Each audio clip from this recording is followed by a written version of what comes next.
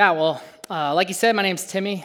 Really excited to be here tonight and to get to kick off this new series in Habakkuk with you, where we're going to be answering the question over the next 4 weeks of how do we live by faith when we have so many unanswered questions about God. And the question that Habakkuk's going to be asking God tonight is one that we've probably all asked before, whether you are a Christian or not. And it's the question of, is God just or is God fair? If you look around the world, like Jordan was just saying, it's really easy to see that, there are a lot of really bad things that happen to some people who we think, man, they're pretty good. They didn't deserve that. Or the other way around. Why do some really good things and blessings happen to some horrible people? We've all seen it. And so it's moments like this, and when we see things like this, where we begin to question and wonder, is God just? And so it's actually a question that Lindsay and I, my wife, she's over there, I've been asking based on something that's been triggered in the last couple months. And so, I grew up in Louisiana, way down south, totally different than here. Met my wife, Lindsay, at LSU, where we went to college, and we were involved in a college ministry very similar to Salt Company, out of a church very similar to Veritas. And God used those ministries to really grow Lindsay and I to be a lot more like Jesus and less like ourselves. And so we're very grateful for that.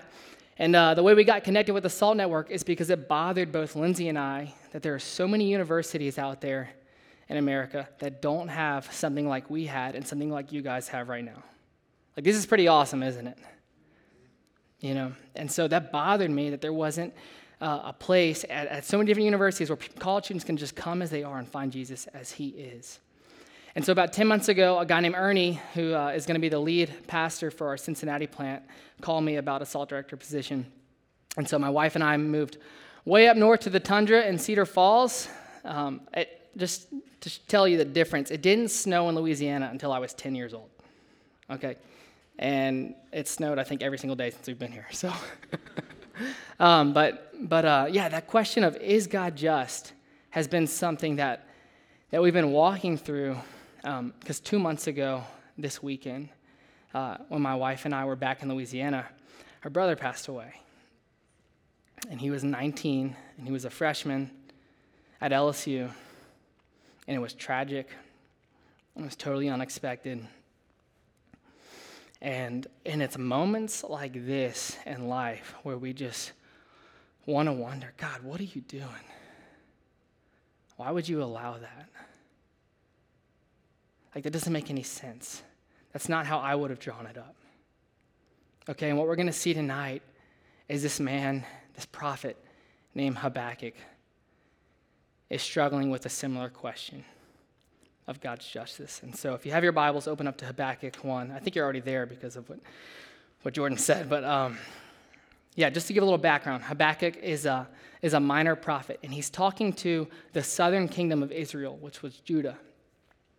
Okay? And what's happening at this time in Judah's history is they've completely forsaken God's law.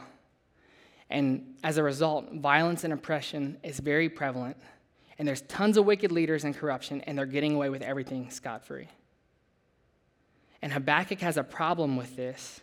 And Habakkuk's form is different than the other prophets because it's not Habakkuk speaking to the nation on behalf of God. Instead, it's Habakkuk bringing his complaints and his laments to God directly. And so that's what we'll look at tonight. We'll begin in verse 2. O Lord, how long shall I cry for help, and you will not hear, or cry to you violence, and you will not save? Why do you make me see iniquity, and why do you idly look at wrong? Destruction and violence are before me, strife and contention arise. So the law is paralyzed, and justice never goes forth. For the wicked surround the righteous, so justice goes forth perverted. And so Habakkuk's first complaint to God is, God, why are you allowing injustice to prevail? You see, Habakkuk looks around at Judah. He sees God's people have totally forsaken the law. They've neglected the Torah. And then there's tons of corruption happening with the leaders, and violence is being oppressed on the poor by these wicked people, and they're just getting away with it. So he goes to God, God, what are you doing? Why would you allow that? Are you just? And let me ask you, how do you respond when you see things like this happening around you? When I was a student at LSU, I waited tables at the seafood restaurant where they served oysters. There probably isn't one of those in all of Iowa. And if there was, I wouldn't trust it, so don't go there. But one night after work, I went to Lindsay's. We were still dating then, and I went to go drop something off that I had borrowed from her. And so I go upstairs into the duplex that she lived in, and I didn't lock my car, and I thought, it's just going to be a second. I come back down 10 minutes later. I go to start my car with one of those like push start things. It was real fancy. And my car won't start.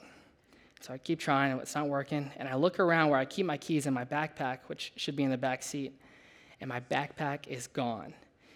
And in my backpack was my Mac with all my school assignments that I had been working on, my wallet with the cash that I had from waiting tables. I had like $300 cash in there, and I am livid, okay? I call 911. Lindsay comes down. I'm freaking out. And then it turns out the thieves weren't the smartest. They plugged my laptop into their Wi-Fi, and so on Find My iPhone, it shows up a mile and a half away. I can see the exact house that it's in, so I'm like, okay, this is great. And so I show the cop, and he's like, oh, I know this house. I've had problems with these people before. I'm going to get your stuff back. And so instantly I just feel like this relief and weight of emotion. Sweet, I'm going to get my stuff back. And so I follow him. It felt like we were on like CSI or something. We're following the cop, and we're going down the street. And he says, wait here a block off just in case something happens. So we're waiting, and he comes back 20 minutes later with some really bad news. He said, yeah, I talked to the mom, and turns out her kids just got back from Domino's, which is like right by my house, a mile and a half away from, I'm like, I know where they were, and she wouldn't let him in without a warrant. And so there was nothing we could do to get my stuff back. And I literally was so angry, I just wanted to like throw a brick through these people's window because this totally was going to be so time-consuming. It felt so unjust, which unfortunately I didn't do it. Just kidding. And I remember being mad and angry at God. Like, God, why would you allow that? These people are just going to keep doing this over and over again. Where's justice? And so let me ask you again, how do you respond when you see injustice happening around you? Because Habakkuk goes to God and he says, God, why are you allowing evil people to prosper and not punish them? Why are you being idle towards the wicked happening? He begins to kind of accuse God. And so let me be clear. There are appropriate ways that we can approach God and ask him questions, and then there are other ways that are disrespectful. And so in order to do that, we need to kind of zoom out and look at the difference between God and humanity.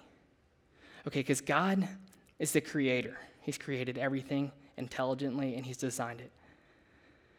Man, on the other hand, is created. God, completely and totally infinite. He has always existed. He has no beginning and no end. And then we are finite. We have a time where we're born, and then a time where we'll die. God is totally self-sufficient. He doesn't need anything. Man, on the other hand, is completely dependent. We have tons of needs. God is all-knowing. He knows everything. He sees everything. We, on the other hand, are little knowing, and there's a lot that we don't understand. God is unerring. He's completely holy. He's perfect. Man, we are often erring, often making mistakes, and very sinful.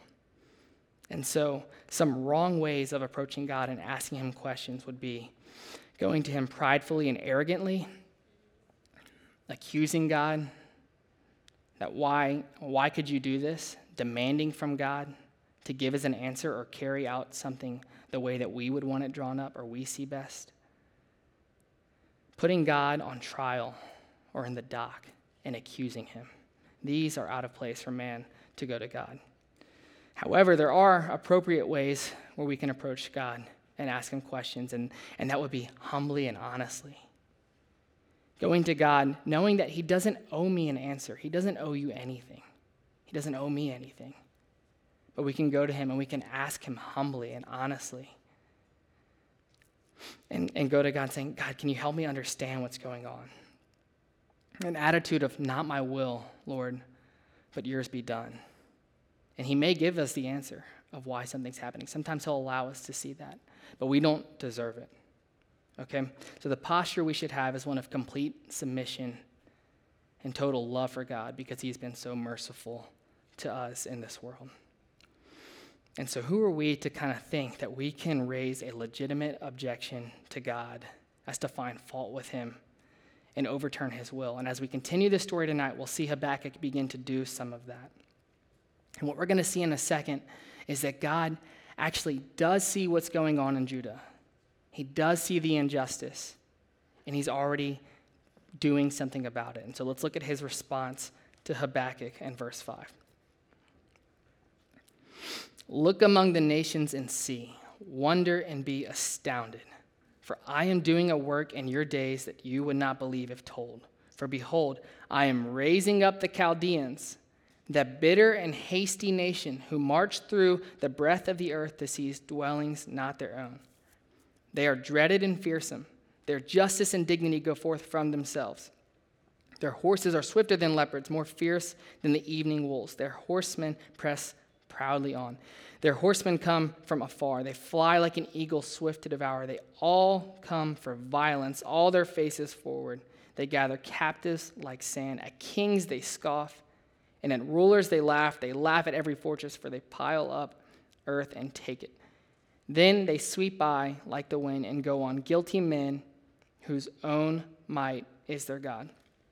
Okay, so to recap, Habakkuk looks around at Judah. He sees the injustice. He's bothered by it. And he goes, God, why are you allowing these evil workers to prevail and prosper? Why aren't you doing something about it? And then God hears Habakkuk and he responds and he says, I am doing something about it. I have seen it. I'm actually raising up the Chaldeans. Now, the Chaldeans are also known as the nation of Babylon. And these were these really wicked people. And if you hear God describe them, he says they are a hasty and bitter nation. He says that their own strength and their own might is their God, and he calls them guilty men. Okay? And these pagan worshipers, these people who do not fear the Lord at all, they are going to be the instrument I use to punish Judah. And they're going to wipe you out. And so our first point tonight is God will always carry out justice however he pleases. Okay? God will always carry out justice however he pleases. You see, Habakkuk thinks that because the evil workers in Judah are committing all this injustice and nothing's happening to them, that God must not be aware of what's going on. He must not see what's happening, because if he saw, then he would probably do something, or he must not care. I don't understand why he's being idle. I don't understand why he's not moving and how I think he should. But what we see is God does see what's going on. And so what about you? Do you believe that God is unaware of the injustices happening around in your life or around you? Or do you believe that God maybe just straight up doesn't care? Because if he did, I'm sure he wouldn't allow it. Do you have thoughts like that?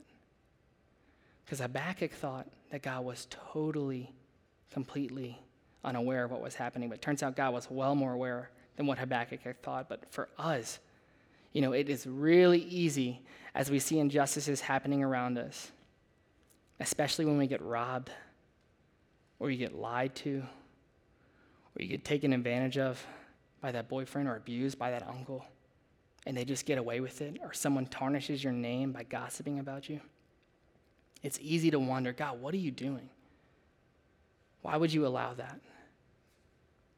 But we mustn't be fooled. God is completely aware of every single injustice that has ever happened.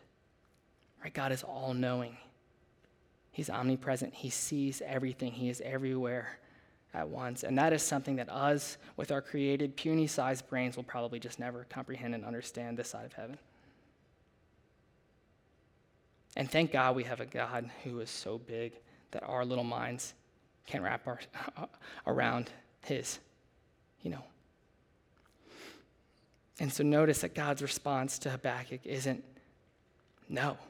He doesn't tell him no. He says instead, hey, I see what's happening. It's bothering me too. And judgment's coming. I'm going to use the Chaldeans.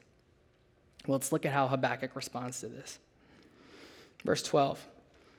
Are you not from everlasting, O Lord, my God, my Holy One? We shall not die. O Lord, you have ordained them as judgment, and you, O rock, have established them for reproof. You who are pure eyes and to see evil and cannot look at wrong, why do you idly look at traitors, talking about the Chaldeans, why do you idly look at traitors and remain silent when the wicked swallows up the man more righteous than he? You make mankind like the fish of the sea, like crawling things that have no ruler. He brings all of them up with a hook. He drags them out with his net. He gathers them in his dragnet, so he rejoices and is glad. Therefore he sacrifices to his net and makes offerings to his dragnet, for by them he lives in luxury, and his food is rich. Is he then to keep on emptying his net and mercilessly killing nations forever? So Habakkuk's talking about the Chaldeans here. And then he says, I will take my stand at my watchpost and station myself on the tower and look to see what God will say to me and what I will answer concerning my complaint. So again, at first, Habakkuk looks at Judah. He sees the injustice happening. He goes to God, God, why would you allow this? Why aren't you doing anything? God says, I am doing something. I'm actually raising up the Chaldeans. They're going to be the instrument I use to bring punishment on you. Yes, the wicked, horrific Chaldeans. And then now Habakkuk's response is, God, you seem really, really unfair. Look again. He says, aren't you God everlasting? We shall not die. You who are of pure eyes and to see evil, why do you idly look at traitors and remain silent when the wicked swallows up the man more righteous than he? Talking about the Chaldeans. If they are worse than us, how can you use them to punish us? God, you just said yourself, they are a bitter and hasty nation. You said that dignity and justice go forth from themselves, not from you. You called them guilty men whose own might is their God. How can you use them? That's not fair. But this is similar to what we do, isn't it? It's easy for us to look around and try to find other people who are worse than us, or maybe who we think are worse than us, so that we might feel better about ourselves. And even in spirituality, it kind of plays out like this. You know, you walk in the room, maybe even at church, and we automatically do this thing where we separate people into tiers or categories, and we're like, yep, them over there, they're varsity Christians, and over here, JV, and there's freshman B team. Like, I need grace, a little bit. Like, I sin here and there, but that person over there, do you know what they do on the weekend? And we put people in these categories. Or maybe even so bold to say, I deserve blessing and God's grace on my life. But they don't. And this kind of thinking and this attitude is totally prideful and wrong. Habakkuk thinks that because Israel is not as bad as the Chaldeans, that God should not allow them to punish them. And honestly, Habakkuk is so concerned with other people around him, talking about Judah and then the Chaldeans, and even accusing God some, that he doesn't focus on himself and his own sin. A few months ago in Cedar Falls, I was driving from our church, Candeo, back to our house, and I'm about to turn on our street in Lindsay and I's neighborhood where we're living now, and I see this cop car coming towards me. And you know how every time you see a cop, like the first thing you want to do is check your speed. And so I'm not going that fast. I'm like, okay, like we're good. And so I don't slow down at all. And as soon as he passes me up, the lights come on. And I'm like, shoot. And he U-turns. And so I take a right onto the side street. And I'm trying to think, what could it be? Like, what did I do? And I see him about to start walking up. And then I realize, I know what it is. I don't have a front license plate. You need those in Iowa. You don't need those in Louisiana. I actually have both the license plates, but there's no holes on my bumper to put it in yet. I'll be able to smooth talk my way out of this one. So I'm already preparing. What am I about to say when this guy comes up? So I roll down my window as he walks up. How you doing? And he goes, yeah, so the reason I pulled you over is because you're going 38 and 25. I'm like, dang it. And he goes, yes, I need your license and registration. And so I go to get that. He starts walking back to his car. Well, then I see another cop car come up behind me, and I'm like, man, Podunk, Cedar Falls. I'm like the worst criminal that's ever been here. Like, they need 2 cops for this. Such a thug. I'm so mad. And then I realize, wait, that's not another car. That's his car. The dude left his car and drive, okay? And he's probably like early 20s, like it's his first day on the job or something. And the car starts going forward. And I still to this moment, I do not know how his car missed my car and didn't hit mine. But it starts going, and he's in the middle of the street, and he just looks bewildered at, is someone stealing my car? What's happening? And it is heading across the street straight for this person's house, okay? It ramps up on the sidewalk. He starts running around, right? This seems like something in a movie. Like I still can't believe this actually happened, okay? And he runs around as it goes across the sidewalk in this person's yard, hits their tree, and he like wedges his foot in there to stop his car after his car was already stopped by the tree, okay? He gets in, he backs it up really quickly, rolls down his window. He says, all right, man, you're good to go. Let's try to slow down, okay? And I said, yeah, man, sorry, mistakes happen. And I really did say that. It just came out. And he drives away, turns right, and I see him like quickly get out of his car. He's checking out his bumper to make sure that like it's okay. The dude's so embarrassed. And so I am like rejoicing and cracking up as I'm driving home that I don't have to pay a $200 ticket. This is great. What just happened?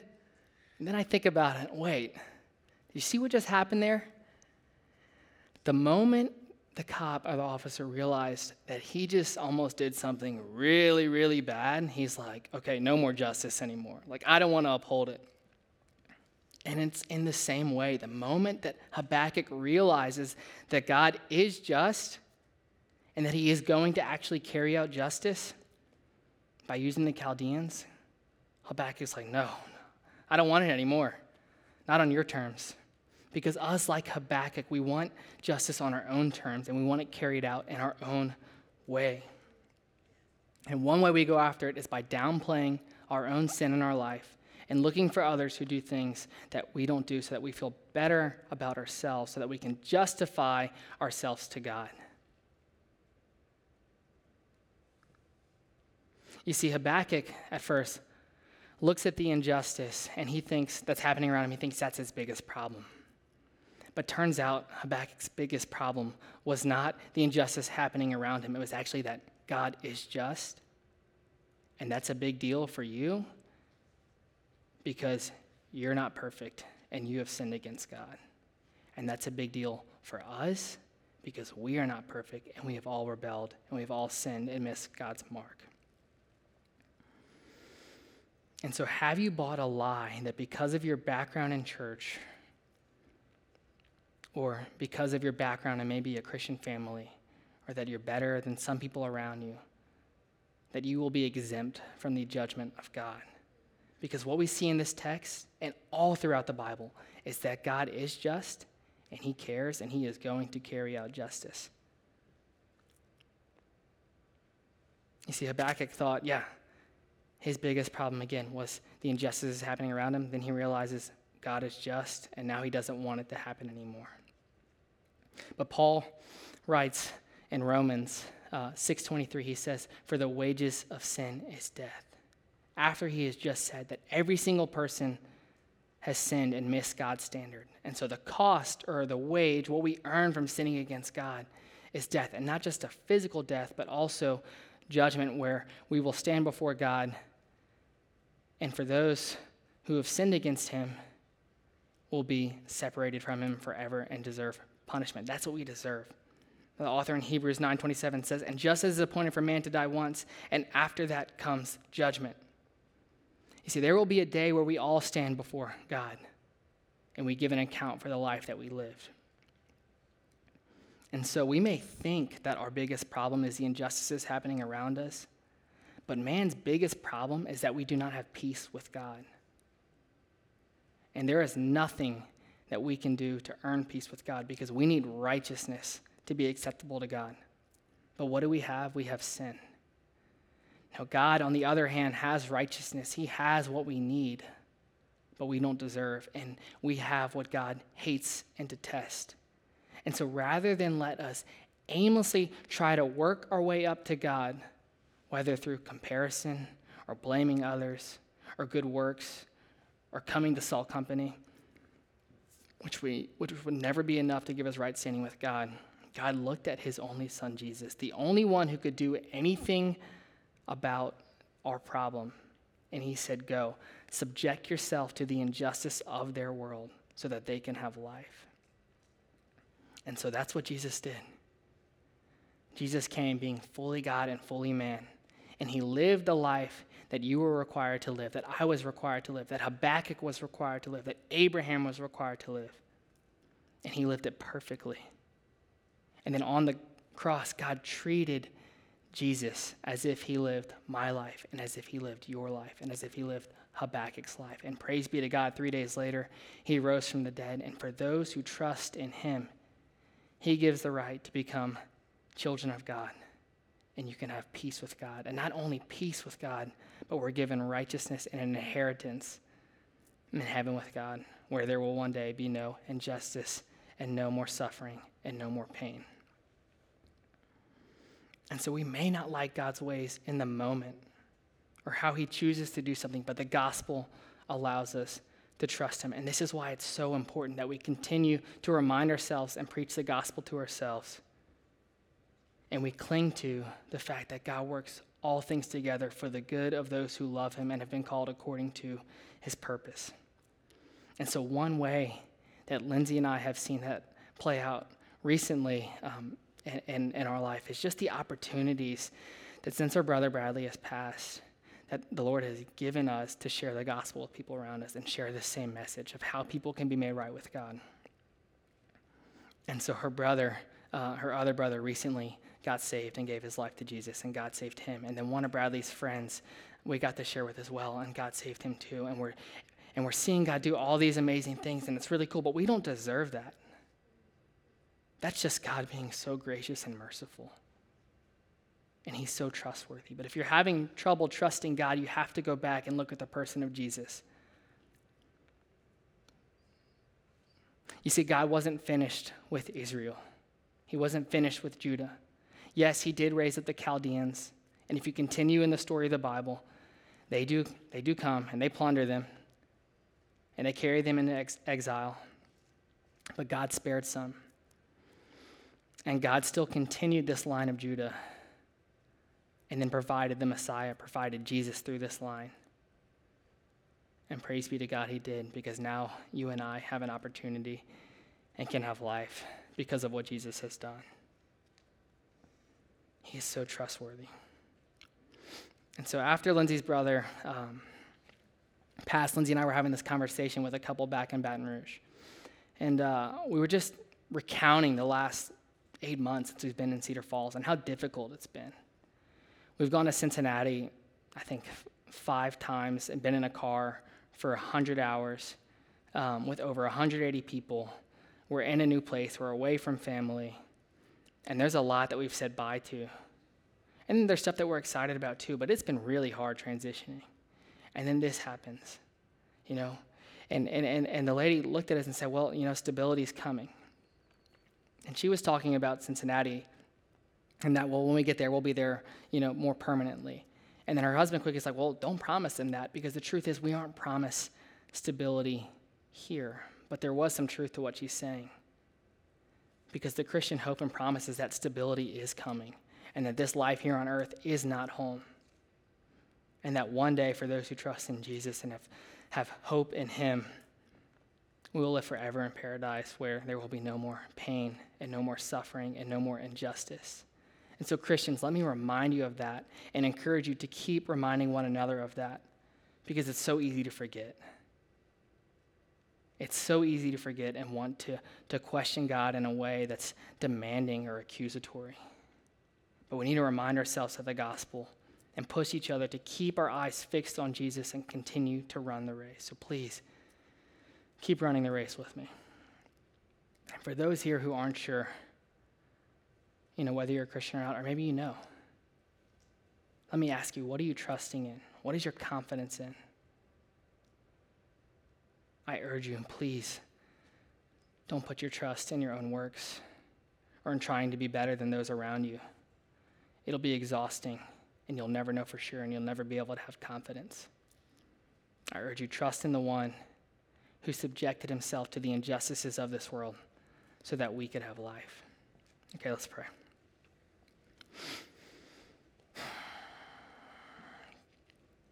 Father, these are heavy things, difficult things to talk about.